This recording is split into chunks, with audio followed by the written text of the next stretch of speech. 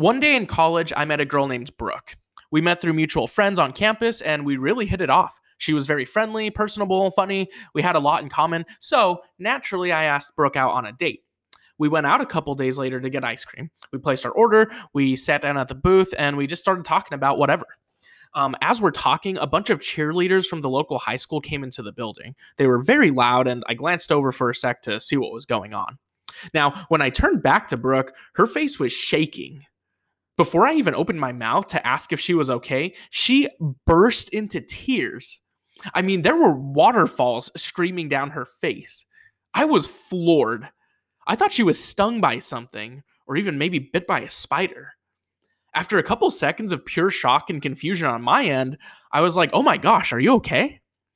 She began to breathe deeply and heaved, and with tears continuing to stream down her face, her eyes became fire red with anger. I mean, without saying a single word, one thing was clear. She was angry. She looked at me and said, "You were checking those girls out." I'm just looking at her, terrified to break eye contact, and I say, "What are you talking about?" And she repeats, "You were checking those cheerleaders out." I wasn't about to play this game with her. I was like, "No, I wasn't."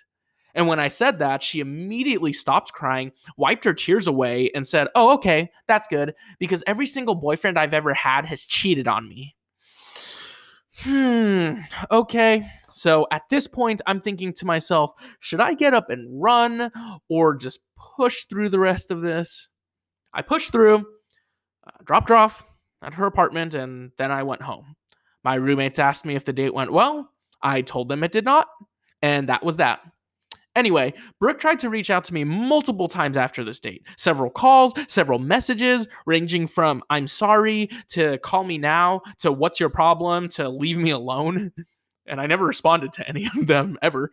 It struck me then that I was dealing with more than one personality. Anyway, I blocked her number and went on with my life. A few days after this all blew over, I was stuck in a group project at our campus library. Lasted till about midnight, I think.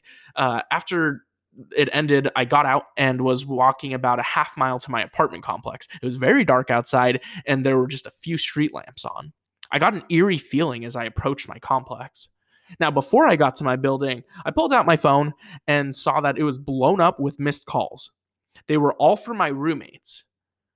As I was about to call one back, an incoming call came. It was also from my roommate. I answered, "Sup, dude?" "Hey, Marcel, that girl you took out a few days ago? Yeah, she's been outside our apartment for like 3 hours. She said you two agreed to meet up." I was like, "Nope, no, not true. I did not." Anyway, we devised a plan for one of my roommates to distract her into thinking I was in the downstairs lobby. So he took her down the elevator, while on the other end of the building, I ran up five flights of stairs. The plan worked perfectly. I was safe. 3 months later, she got married to a guy that she had just met. Wonderful. The moral of this story is that I have been on the worst dates in history and that Joe Biden is a horrible president.